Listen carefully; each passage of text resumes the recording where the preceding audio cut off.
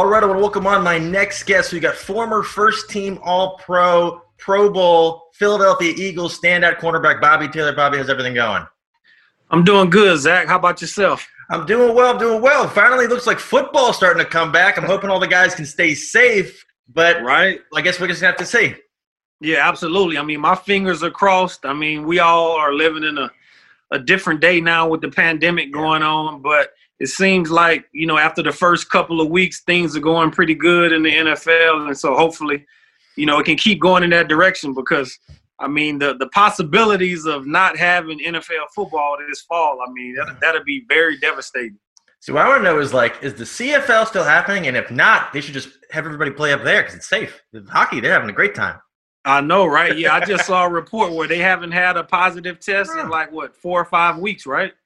It's wild. It's wild. Now, I'm hoping, I think I'm feeling all the guys are going to hold themselves accountable. The only thing I'm concerned about is they're not testing family members. And if the guys are going home and if kids are going to school, some of these top health experts have been gotten sick. It's not being not responsible. You can't predict it, and there's so much unpredictability. I'm hoping the NFL can get a handle on it because we really need. That's the part that that I'm scared as well because when you look at how the NBA is going, I mean they're obviously in a bubble. Yeah. And when you look at an NFL organization and all 32 of them trying to put 32 organizations in a bubble, I mean that's virtually impossible. And so. I just hope that guys are responsible enough. I mean, there was some bad news last week in Seattle, but, hopefully that could be a sounding board for any other guys that want to do something irresponsible to know that, hey, your job could be in jeopardy. So, I just hope, like I said, guys are taking it seriously. And some of the reports that I read coming out of different camps, I saw where some guys are deciding to not self-quarantine, but put themselves in a bubble and stay away from their families. And I know that's hard. I really want to read the text thread that dude in Seattle sent to that girl, hey, just wear a hoodie, you'll be good. They think you're on scout team. You're good to go. Just to show up. I mean, I'm like, okay, was it his? Did he use his own clothes to give to her? I mean, what was that all about? This is training camp 2020. They won't even look. They'll be good to go. No, that's wild. Right. So I want to ask you, before I ask you about your football career, something I saw. You were on Cribs? Yeah, I was on Cribs. What was that like?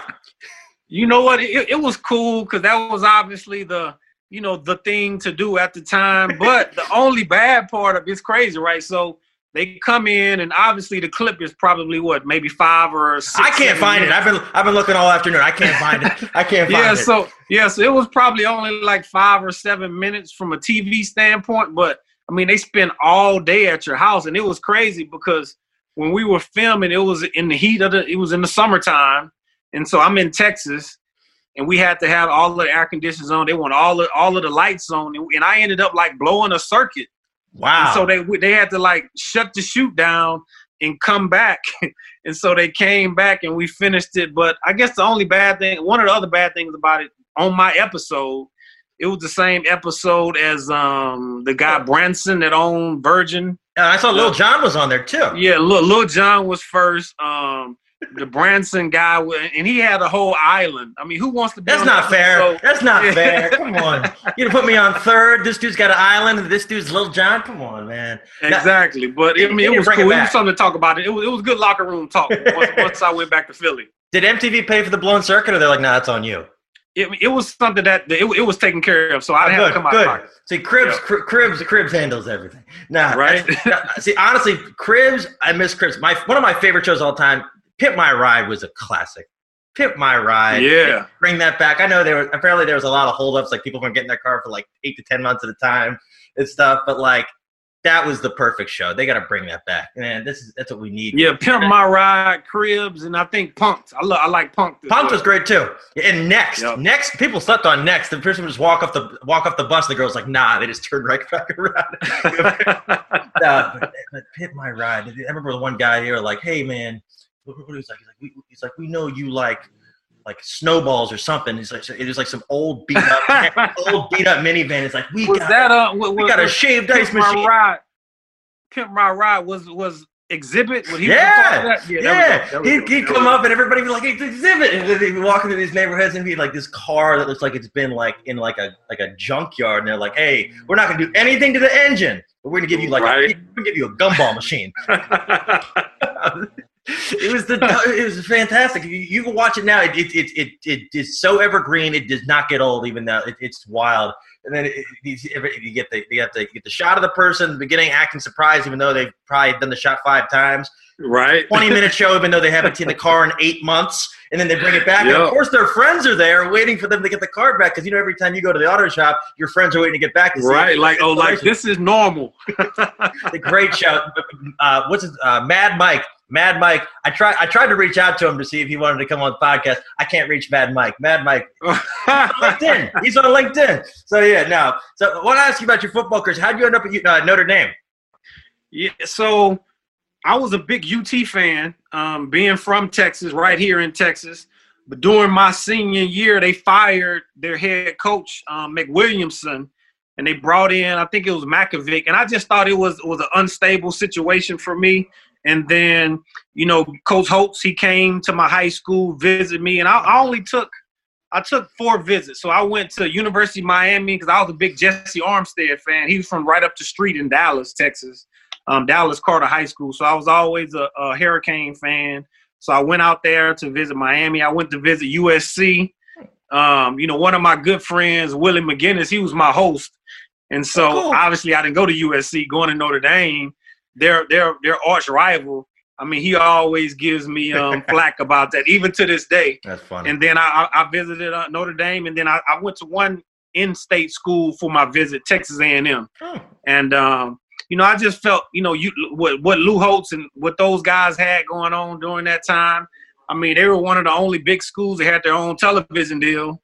As opposed to now, you can watch any college team on Saturdays, and so. That was a big deal as well, just knowing that my family probably wouldn't be able to get to games. So I felt like I can get the best of both worlds, academically and athletically. Was that what really sold you on Notre Dame? How did you end up making your decision? Yeah, because I was great from an academic standpoint, making the honor roll every grading period. Yeah. And so I just wanted to go to a university that I felt that could offer both, because how football is. I mean, you're one play away from it being the end of your career. Yeah. And then also just the experiences from talking to a lot of the guys that were already there. There were a lot of guys that were from all over the country, from Florida, from California, from Arizona, from Washington. That was at Notre Dame when I went on my visit. And so I just felt like that would be the best situation for me to be in. Did you ever get to meet Rudy? Yeah, it's crazy. So my sophomore year, when you look at the game footage that was going on during the actual movie, they actually filmed that during one of our games. Really? I didn't know that. So yeah, so I actually was playing in the game, and so it was kind of like an extended halftime where they asked all of the fans because from a player standpoint, we didn't even know it was happening, and we just heard the announcement going in for halftime that. The halftime will be a little bit longer than normal. Both teams agreed upon it, and then they asked the fans to stay in the bleachers so they could film that part. So that was cool. So yeah, I got to meet him, and to actually be there when they actually filmed that portion of the movie. That was something to brag about. They put you in the credits? Nah. What do you call that? Best supporting actor. Good to go. Possibly, right? That's awesome. That's so cool. So what was it like? Was there an adjustment period to you from going from high school to Notre Dame to kind of get – it's probably just big culture there. You know what? I think the biggest adjustment was just from a regional standpoint, with like the weather is cold weather. Yeah. But outside of, from a competition standpoint, it was something that I felt that I would be able to mesh well with. Fortunately, I was able to start like midway through my freshman year. Cool. And, so I don't feel like it was a big adjustment. And that was one of the reasons why, just how big all of the guys were, not just maybe 1 or 2 players on the team, as opposed to maybe some of the teams that I competed against in high school. And plus in Texas, I feel like, outside of maybe California and Florida, we have some of the most competitive football being played right here in our state. So I think it was able to help me transfer to that next level. That's awesome. Was the NFL on your radar at all, or were you just focused on school? You know what? I was just focused on school until after my freshman year. And, you know, we were able to, which was cool, we were able to come back to Texas to play in the Cotton Bowl. So cool. we played against Texas A&M, which was one of the schools that I visited when I was a senior. And so I got to play against a lot of my peers, guys that, you know, I looked up to and I played against in my high school career. And then when the season was over, you know, you just hear about all these guys, this guy working out, this guy has an agent. And I'm like, man, what's really going on? I really had no clue. And then that year we actually had 5 guys get drafted into the first round. Wow. And so, you know, guys like Rick Meyer, Aaron Taylor, Tommy Carter, Irv Smith.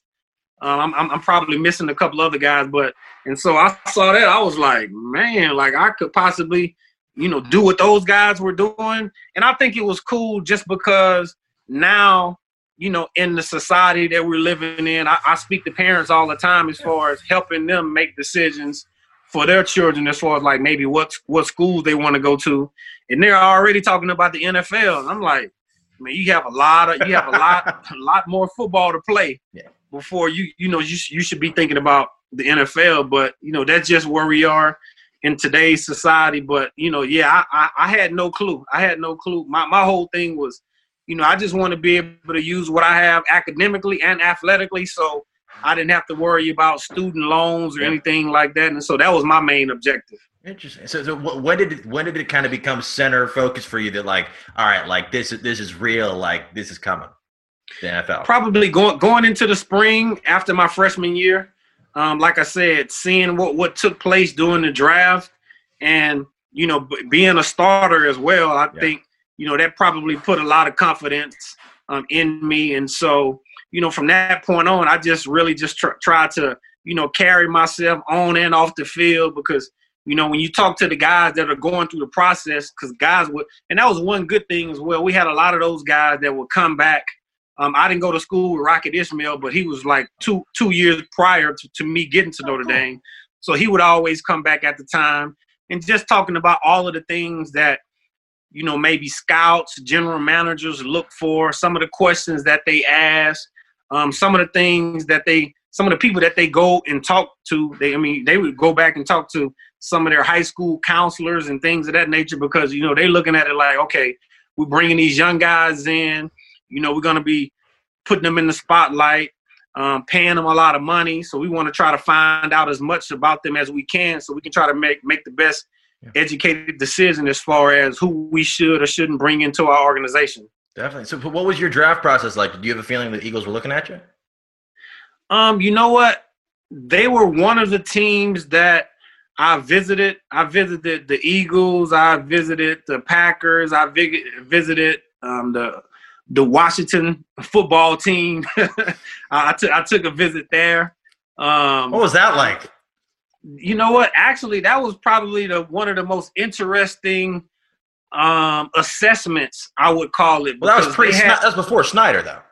That was before Snyder. I can't remember who the head coach was. So my rookie year was 1995. Maybe was Gibbs there?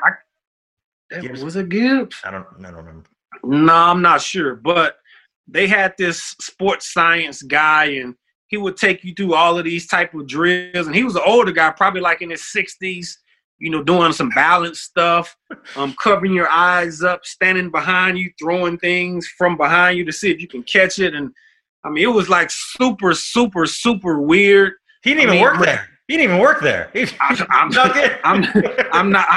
not sure. I mean, after that, it was a head scratcher because I always look at, okay, from a workout standpoint, you should be doing drills that are transferable for when you're out there on the field.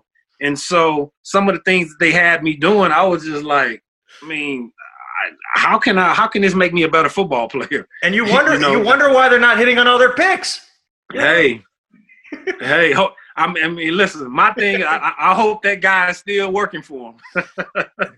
I think he probably is, based on what we saw the past couple of years. But no, Right. that's interesting. No wonder, because Cravens, and then it's like, what the hell what they do? What's his name? The kid they got from TCU, Doxson. I'm like, oh, they're doing vision tests instead of 40 times. Makes sense. It was weird, but you know what though? I like Ron Rivera. Ron was awesome. Ron was actually our linebackers coach for probably so I was in Philly for 9. Yeah. So I think maybe 7 of those years Ron was the linebacker coach. So I know him well. He's a great man, a human being, period. Yeah. And so, you know, if he does well, if he's able to help lead that team do well, I'll be happy for him because Absolutely. I'm a big Ron Rivera fan. Yeah, he seems like a great guy. Now you can see he's already like all the stuff he's had to deal with before they even put pads on. I don't know there's a better person for the job than him. So I'm absolutely, and plus, I mean, he's a former player too, so he has that experience on and off the field. Yeah, I've been harping on for a while. I haven't seen him yet. I think they should make Potomac Riverboat Ron shirts, but I don't know. Yeah, that's one of the most iconic nicknames, Riverboat Ron, and that's him. That's his mentality. That's awesome. So how did you find out you're going to Philly? Yeah, so I was actually invited to the draft, but there was something that because I grew up in a small town, Long Beach, Texas, and I just wanted to be back home. At the time, Ray Rhodes, he was the head coach. Tom Modrak was Dick Daniels was the general manager. They called me up and was like, "Hey, we're getting ready to actually trade up a couple of picks to get you. Like, are you excited about possibly playing in Philadelphia?" And I was like, "Listen, man, let's get it on. Like, make the pick." So they made the pick, and you know the rest was history. That's all. Did you have any idea what the Philadelphia fan base was like before you got there? Absolutely not. Because if you're on the team, they love you. If you're not, I would disagree with that slightly. Really? Even being on the team, there are times that you feel like you are on the visitors team because you know there were some times during my first couple of years where you know we were only winning maybe 2, 3 games, 4 games for the entire season, and so you know so fans would be pretty rude, and in Philly. Absolutely. Man, come on now. You know, but hey, I know you know. I mean, listen, I was there when they actually brought in a judge and had a little small jailhouse in the actual that was real? That was real? That was real. That was totally real. It would be times during the game where they have television timeouts because at the time, like the nosebleed section seemed like, I mean, it was in heaven. It was so high. And you would just see guys being thrown around. I mean, it was crazy. We would literally be talking to guys on the other team like, look at that. Just look at all that foolishness going on up there. I mean, it was insane. Unbelievable. Do they have like the special team scouts? They were the ones kind of like maintaining the jail and stuff, or no? Who was? Do they had a legit judge? It was like real police. Like real police. Like and they stayed busy. They definitely stayed busy. That's incredible. That needs its own show. MTV should have jumped on that too. Oh, absolutely. I mean, someone. I mean, I may need to talk to someone that needs to be that definitely would be a great show. Oh my God! Yeah, just include it like on Red Zone. You get Scott Hansen. Cut now to the Philadelphia. The link. Jailhouse. No, that's wild. So, when did you kind of hit your groove? When did you feel like the NFL is coming easily to you? You know, I wouldn't necessarily say it came easy, but it obviously slowed down. So, in my 3rd year, I think that's when I was like really, really ascending. Yeah. And so they always come out with these polls like after the first quarter of the season, the second quarter, like. Who would, if the season ended at this time, who could potentially be a Pro Bowler? Yeah. And my name was getting some buzz at that time. We had an away game in Jacksonville, and I tore my ACL, and so I was done for the season. And so it was right about that time, and maybe it was a blessing in disguise. Who knows? But, it was obviously disappointing for me. But, from that point on, I was already, I think, getting my groove as far as film study because, you spend more time in the classroom as opposed to being out there on the football field. And so, that was something that, that I felt like I got a whole lot better at as far as being able to study film, being able to break down offenses, break down receivers, and try to get into the mindset of how offensive coordinators were thinking. And so probably at that time, like right when I tore my ACL and then shortly after that when I was able to come back the following season, I would say. So probably in between like my third and fourth year, I felt like I was getting my groove. What were you thinking then? Like, I'm finally starting to click, and then all of a sudden you tear your knee up. What was that like? Yeah, it was obviously disappointing. At first, I was probably just feeling like, okay, why me? I think a lot of athletes probably go through that. Yeah. But, we had some great veterans on the team. And there's always a success story as far as guys getting hurt and being able to come back. And so being able to like share that with other guys that may have went through the same injury or had something similar as far as their process of getting back to where they were and even trying to get better. Yeah. And so I just credit the veterans that we had on the team to try to help, get me back to in the right mindset, because that's the biggest part of it. Because I think physically, I probably may have been, ready to come back a little bit earlier. But, there's always a mental block when you have those type of injuries or what have you. And so having some good veteran leadership on board on the Eagles at that time, that really helped me get over that hump. That's awesome. Who's the toughest guy you ever had to cover in your whole career? So the toughest guy I had to cover probably like when folks ask me that question, sometimes people always assume like it's some of the Michael Irvins and guys like that. But those guys were definitely hard to cover. But with me being a big guy, I'm 6'3", 6'4", being able to cover another 6'3", 6'4" guy, that's easier for me as opposed to some of the short, quicker receivers like the Joey Galloways, the Rocket Ishmaels, who obviously went to Notre Dame. But at one time, Dallas, the Cowboys, they had Joey Galloway on one. That's a 4'1", 40 guy, and they had another 4'1", 40 guy, and Rocket Ishmael on the opposite side. So guys like that have always been tougher for me to cover just because of, they're smaller, they're a little bit quicker, and, I'm a taller, long strider. So those short, real quick guys have always been trouble for me to hold. So Tyreek Hill would just wreck your whole Sunday. Yeah, a guy like Tyreek, I would probably, if he ran an out route, just shoot at his lower legs a couple of times, just to send a little message. Yeah. And one of my as a defensive back, when you have a great rush. When you have great defensive linemen, and we had that at the time, and I think Riverboat Ron Rivera got some of his mentality from our defensive coordinator at the time, Jim Johnson, because he was a guy that, look, we either going to sit back or I'm sending the house. I'm not just going to blitz one or two guys. It was all or nothing, and I love that type of mentality. And I think our team as a whole, when we were the best during the time when I was there and we were able to get to 3 NFC championships in a row. I mean, we were a defensive-led ball club where we just went out there, we set the tone, we went on the road, we traveled well, we generated a lot of turnovers, and I think that was something that helped us during that time. Who do you think is the best DB in the league today? The best DB in the league today? Man, that's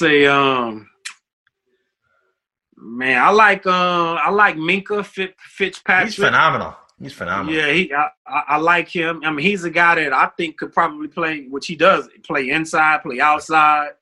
Probably can move him back to safety if need be. He can tackle well, physical, coming up on the run, the good ball hand-eye coordination. Who else did I like out there? from a defensive back standpoint. Man, with me being an older guy, I'm gonna give Richard Sherman some love just because of the total body of work he's been able to put up for so long. Leading the defense last year to help those guys get to the Super Bowl. Unfortunately, they weren't able to bring it home. I was happy for my man Andy Reid to be able to get his first Super Bowl. So I would probably say Minkah Fitzpatrick definitely, and then I would want to give Richard Sherman some love just because of the body of work that he's been able to put in. Plus, he's a big guy too. He's a 6'3", 6'4", 6'2", long guy like myself as well.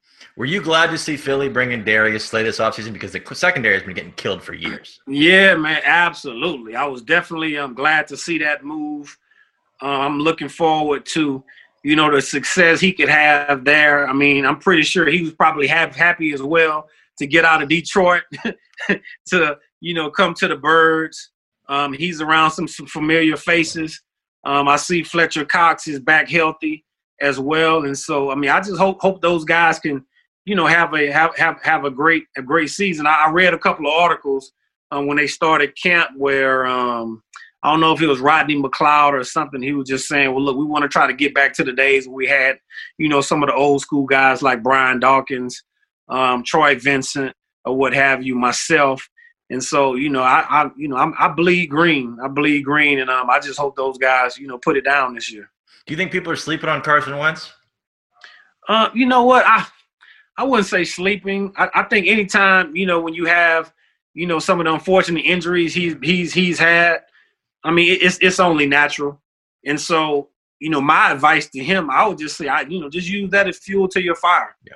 You can't say, well, look, this is what I did beforehand. Just use that as fuel to your fire, and just try to be the best you can for us. I know that his teammates, definitely support him. That the city in that area supports him and want to see him do well. And I'm pretty sure that he's doing the right thing. He's taking the right approach to have the best season that he can to hopefully bring back a Super Bowl game. Because just imagine, you're off to he was incredible MVP season. You get hurt, and the team still goes on and wins the Super Bowl. I mean, that's crazy. I mean, listen, I'll take it anyway. Yeah. I'll take the Super Bowl, but I know that was probably hard for him to be able to have to sit through.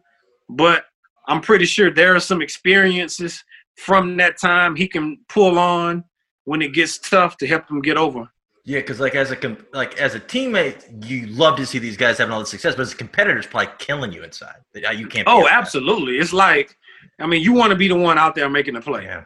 And that's the mentality that I get from him. I mean, I don't know him personally, but that's the mentality that when I see some of the quotes and see some of the interviews that he's did over the years since he's been in the league. And, it's okay to have some people to doubt you and sleep on you because, different folks thrive in different situations. Maybe it's easier for a person to not necessarily be the hunted and to be the one that, got people are doubting, and then you surprise them on the back end. Definitely, yeah, because they brought Jason Peters back. That line's looking good, so hopefully they can stay intact. And so I have a question. So your Pro Bowl first team All-Pro year, what clicked for you? What clicked for me? I think what clicked for me is I was able to get more interceptions. I had a couple of returns that particular year for returns for touchdowns. Did you keep those balls? Oh, absolutely. There we go. They're probably back here somewhere. Oh, cool. Behind I didn't me. see them. That's awesome. Yeah. So yeah, I definitely kept those. So I think as any defensive back from over history, I would say a lot of times when you make your first Pro Bowl, it's because you're able to rack up a lot of interceptions because, let's just say you shut down everybody for the entire year. Yeah. Sometimes people like numbers, and that's really not a number. I mean, I would love to have those numbers year in, year out from a consistency basis, but you know how it is. Just like when they say from a viewership standpoint, when teams are putting up more points and receivers are getting more 100-yard games and things of that nature, people are glued to the television more. So it's all about statistics. Yeah, that's why. That's incredible. Was the Pro Bowl in Hawaii that year? Yeah, it was in Hawaii. That's not that bad. year, so, that's not bad either. Yeah, so that was cool. It was a great experience. Being out there. I forgot the name of the resort, the Iolani or something like that. And so it was, away from Honolulu, so we were by ourselves. You got a lot of time to spend with, your other peers, guys that you've been fans of, for all of your career, spending time with them and their families and things of that nature. So yeah, it was nice. That was my one idea. If they were trying to find a bubble for the NFL, I thought, what about like Hawaii? Like, I mean, the time zone difference would be a pain. That's the only thing. Oh yeah, absolutely. Yeah, I didn't think but I think they're like maybe 5 or 6 hours difference or something like that. Yeah, so that would be kind of late. Yeah, no, that's wild. That's interesting. And then so I saw you played for Seattle your last year. What intrigued you about going there? You know what? Actually, it came down to the line as far as if I would re-sign with Philly or sign with Seattle. I decided to sign with Seattle. Actually, Ray Rhodes, who was the head coach in Philly, was the defensive coordinator at the time in Seattle. So we had a relationship, and I felt like I could trust him, and it was a good situation. Mike Holmgren was the head coach at the time, and he was a great guy. I mean, he has a nice. As a matter of fact, Ray Rhodes came from his coaching tree. Andy Reid came from his coaching tree, and so I felt like it was a great situation for me. Was that before? Marshawn wasn't there yet, right? He wasn't there yet. No, we had Sean. We had Sean Alexander. He gets slept on, in my opinion. I don't think enough people talking about Sean Alexander. How good he was. Sean was a baller. I mean, I forgot what year that was. So, what year was that? He won the MVP. That was either 2006 or 2007. I mean, so when you get MVP of the league, like you can't sleep on that. No, I think he's in the DC area now. I don't know. It's wild. That's interesting. That's wild. And then I saw you went to the NFL honors this year. Did you go to the Super Bowl too? This past year? I went. Yeah, so I went to and that was actually my first time like going to a Super Bowl. Oh, really? Because out of all of the prior, even when I was playing. Especially like toward you can't go support another team. Come on. Yeah, exactly. And so it was real sentimental for a numerous amount of reasons. Yeah. Well, Miami, that's where my wife is. That's where she grew up, and so to be able to take her to NFL honors and do the whole red carpet thing, Steve Harvey was hilarious. Again, I think it was like his second year, hosting it, and then to actually go to the actual game. To be on the sideline, and I was there just to cheer and root on Andy. Yeah. I mean, because Andy, he put in a lot of great years in Philly. There are a lot of guys that were on the staff. Eric Bieniemy, we played together in Philadelphia. Steve Spagnuolo, he was our safeties coach in Philadelphia, who was the defensive coordinator for Kansas City. So it was like family over there. So to be a part of it, and then, I mean, I was on the sideline when J-Lo was performing. So, hey, I mean, it's like, come on now. I mean, who would want to miss that? It's better than the game. Right? That's wild. That's incredible. I still want to know how they get all this stuff out there and so quickly and they get it all. I mean, to sit there and just actually watch them bring it all out. And there's probably sprinting. They're probably like, awesome. Well, we gotta go. Yeah, it's like Transformers. Where you look at, it's a small little box, and then they open it up, and it's a full stage and pyro. I mean, it's crazy. But the experience was second to none. I mean, it was funny because after the halftime show, I told the wife, I said, "Hey, let's go ahead and get out of here before the traffic gets bad." We got back to our hotel, watched the final quarter at the hotel, didn't have to worry about traffic. So, I mean, that was the best of both worlds. I heard the airport after a Super Bowl is an absolute nightmare. It was. So we left that next day, Monday morning. It was pretty crowded. It was pretty crowded. It wasn't bad as I thought it would be, but it was pretty crowded. It's probably because you're in a good location like Miami. Like people are going there, they're probably staying for a couple more days. But they're having a game. They had the game at MetLife a couple years ago. People are getting the hell out of there. I remember it was snowing.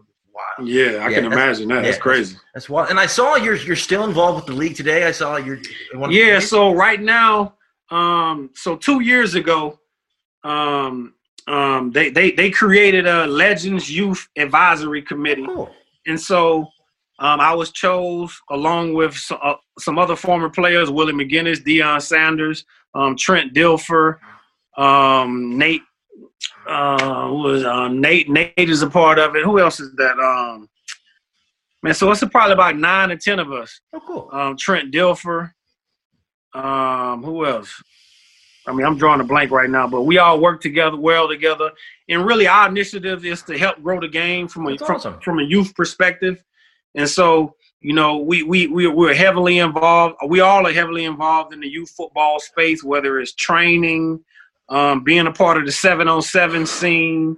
A couple of guys on the committee are high school coaches. And we're just a part of just trying to help promote the game because, as you know, especially after the post concussion and all of that, you know, the game has been under attack. Yeah. And so, you know, we just try to use all of the research, science, and what have you. There are a lot of former players as well all over the country that are coaching in youth football from high school to junior high. You know, all of the resources that we have. As a matter of fact, this past combines in Indianapolis, all of the 32 clubs nominated a former player who are currently coaching in the youth space and invited them back to Indianapolis. And we had our first Legends coaches clinic. Oh, cool. And really it's all about just trying to help them be successful. You know, empowering them with information. We had some current general managers come back and speak to the guys. And so it was very impactful because, you know, there are guys all over the country that, you know, have a special skill set that, you know, they played the game for a long amount of time. They have a passion for kids and they're helping teaching the game because what they're doing is helping feeding the system moving forward when it comes to future NFL players. And so it's something that I'm very proud to be a part of. I normally stay very, very busy during this time, definitely during the summertime, but obviously with the whole pandemic that's going on, we haven't been able to travel as much, but you know, we spend a lot of time pivoting, getting on Zoom calls like we're doing right now. And so it's just fun, just being able to help the guys be successful in their current markets. What do you think it's going to be like with a lot of these high school kids not playing their senior years?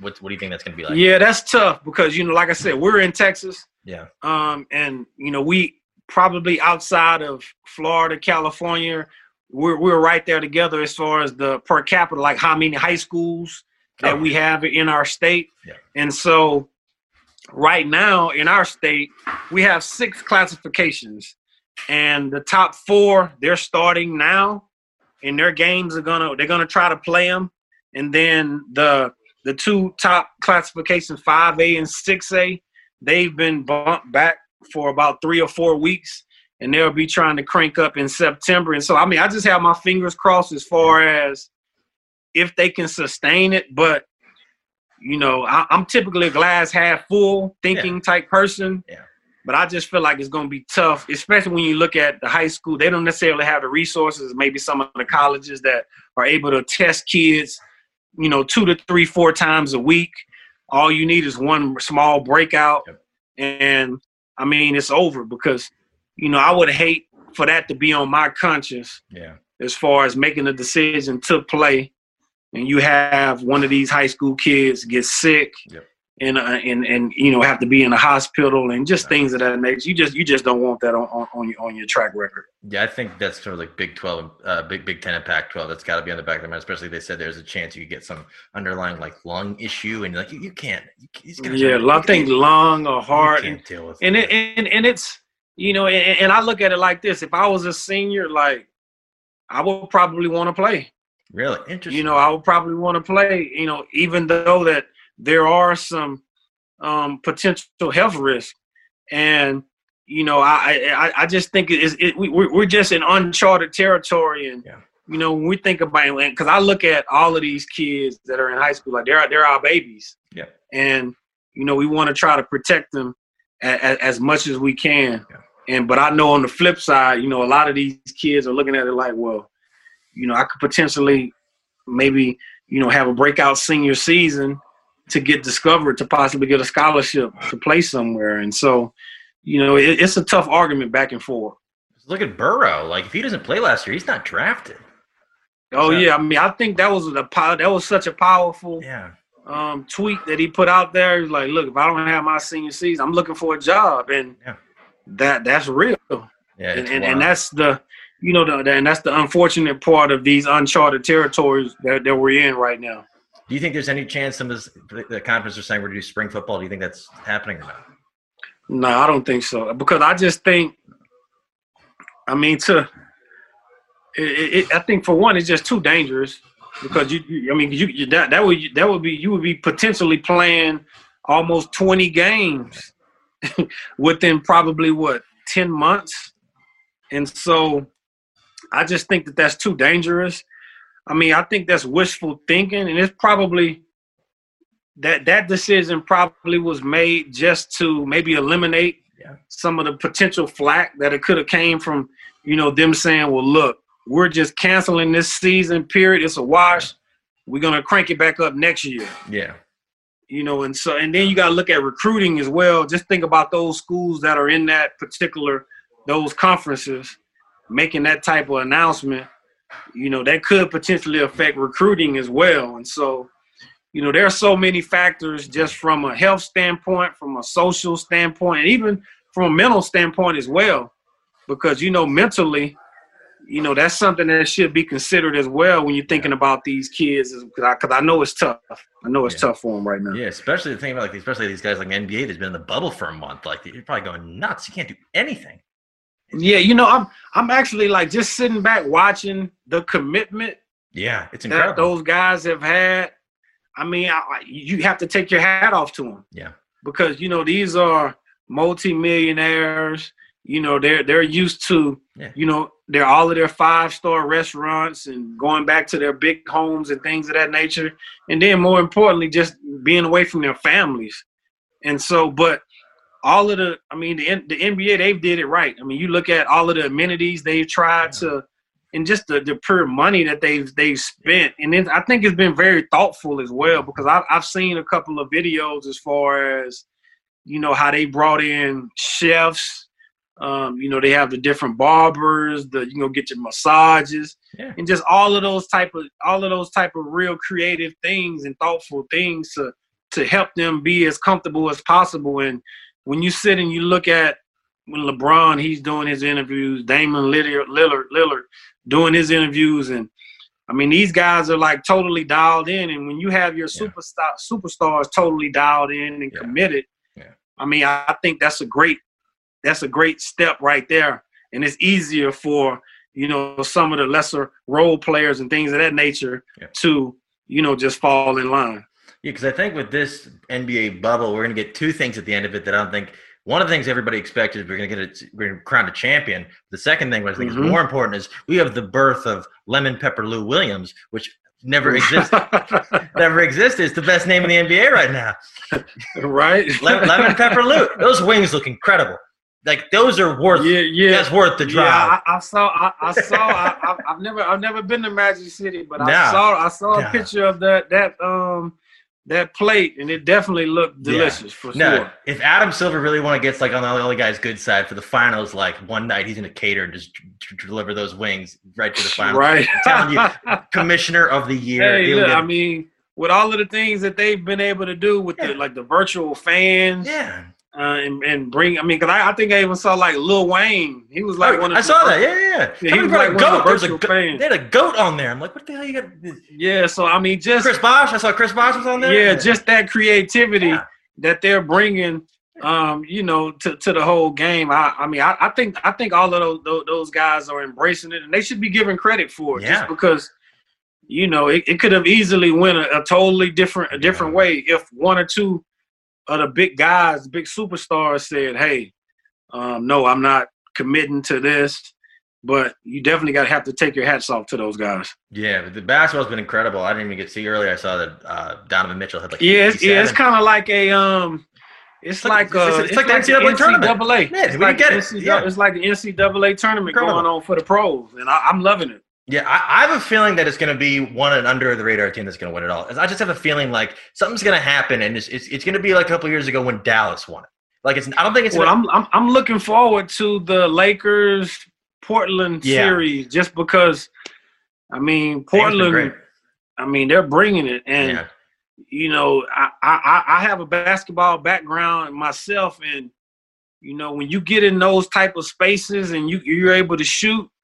I mean, it's like almost doing a layup for some of those guys because, you know, they're obviously superstars and, you know, they're the best players in the world. And when you can get in that type of environment, it's not necessarily a stadium and, you know, some of the different distractions that are in the background that could possibly be there that aren't there now. I mean, I'm definitely looking at that Lakers series going 6 games at the minimum for sure. Yeah, because the Lakers don't have any shooters. Because Bradley opted out, Rondo got hurt, and and they don't. And I'm like, they one of their point guards opted out. And Rondo's good. And, well, Rondo is out, and then I forgot the other guy. Avery Bradley, he opted out. Gone. So the strength of Portland are their 2 guards. Yeah, and I mean they're going to be applying pressure from the jump all the way to the end of the game. Yeah, no, but it's been great. I think it's a lot of people were kind of against the idea. They're like the country has more important things, but I also think they're doing a lot of good. I know they also NBA helped fund with this new saliva test that's going to be kind of rolling out there. So I think they're doing a lot of good. Saw that. Yeah, that was smart. Yeah, it's great. I think under their leadership that's a great example of like great leadership. What 100%. You see the NBA, the NBA Players Association as well. Yeah. The way that seems like from a communication standpoint, they're on the same page. And, you know, with just so much uncertainty that's out there, to be able to see that there's some definite and good dialogue between players, ownership, the commissioner, the executive director of the NBA Players Association. I mean, it's just good to see that. I'm still wondering if I remember Kyrie said he's about to start his own league. I'm still waiting on that. But I don't know about that one. Good luck. Yeah, maybe they could like be in the Globetrotters League or something like that. He could be the new coach of the Washington Generals. But yeah, but this has been a lot of fun. So I really wanted to thank you again. And for people that aren't following you on social media, how can they find you? Yeah, so I'm just Bobby Taylor 21, Instagram, Twitter. I mean, I'm a little old school. I'm not as probably active as I probably should be, but hey, I'm Bobby Taylor 21 on both, and thanks for having me. Absolutely. Thanks you so much for chatting. This has been a lot of fun, especially with everything going on. It's kind of good just kind of be talking sports, and hopefully football can get off without a hitch and we can have a season. So yeah, absolutely. Definitely, man. But this has been a lot of fun. I just want to thank you again. All right. Take care.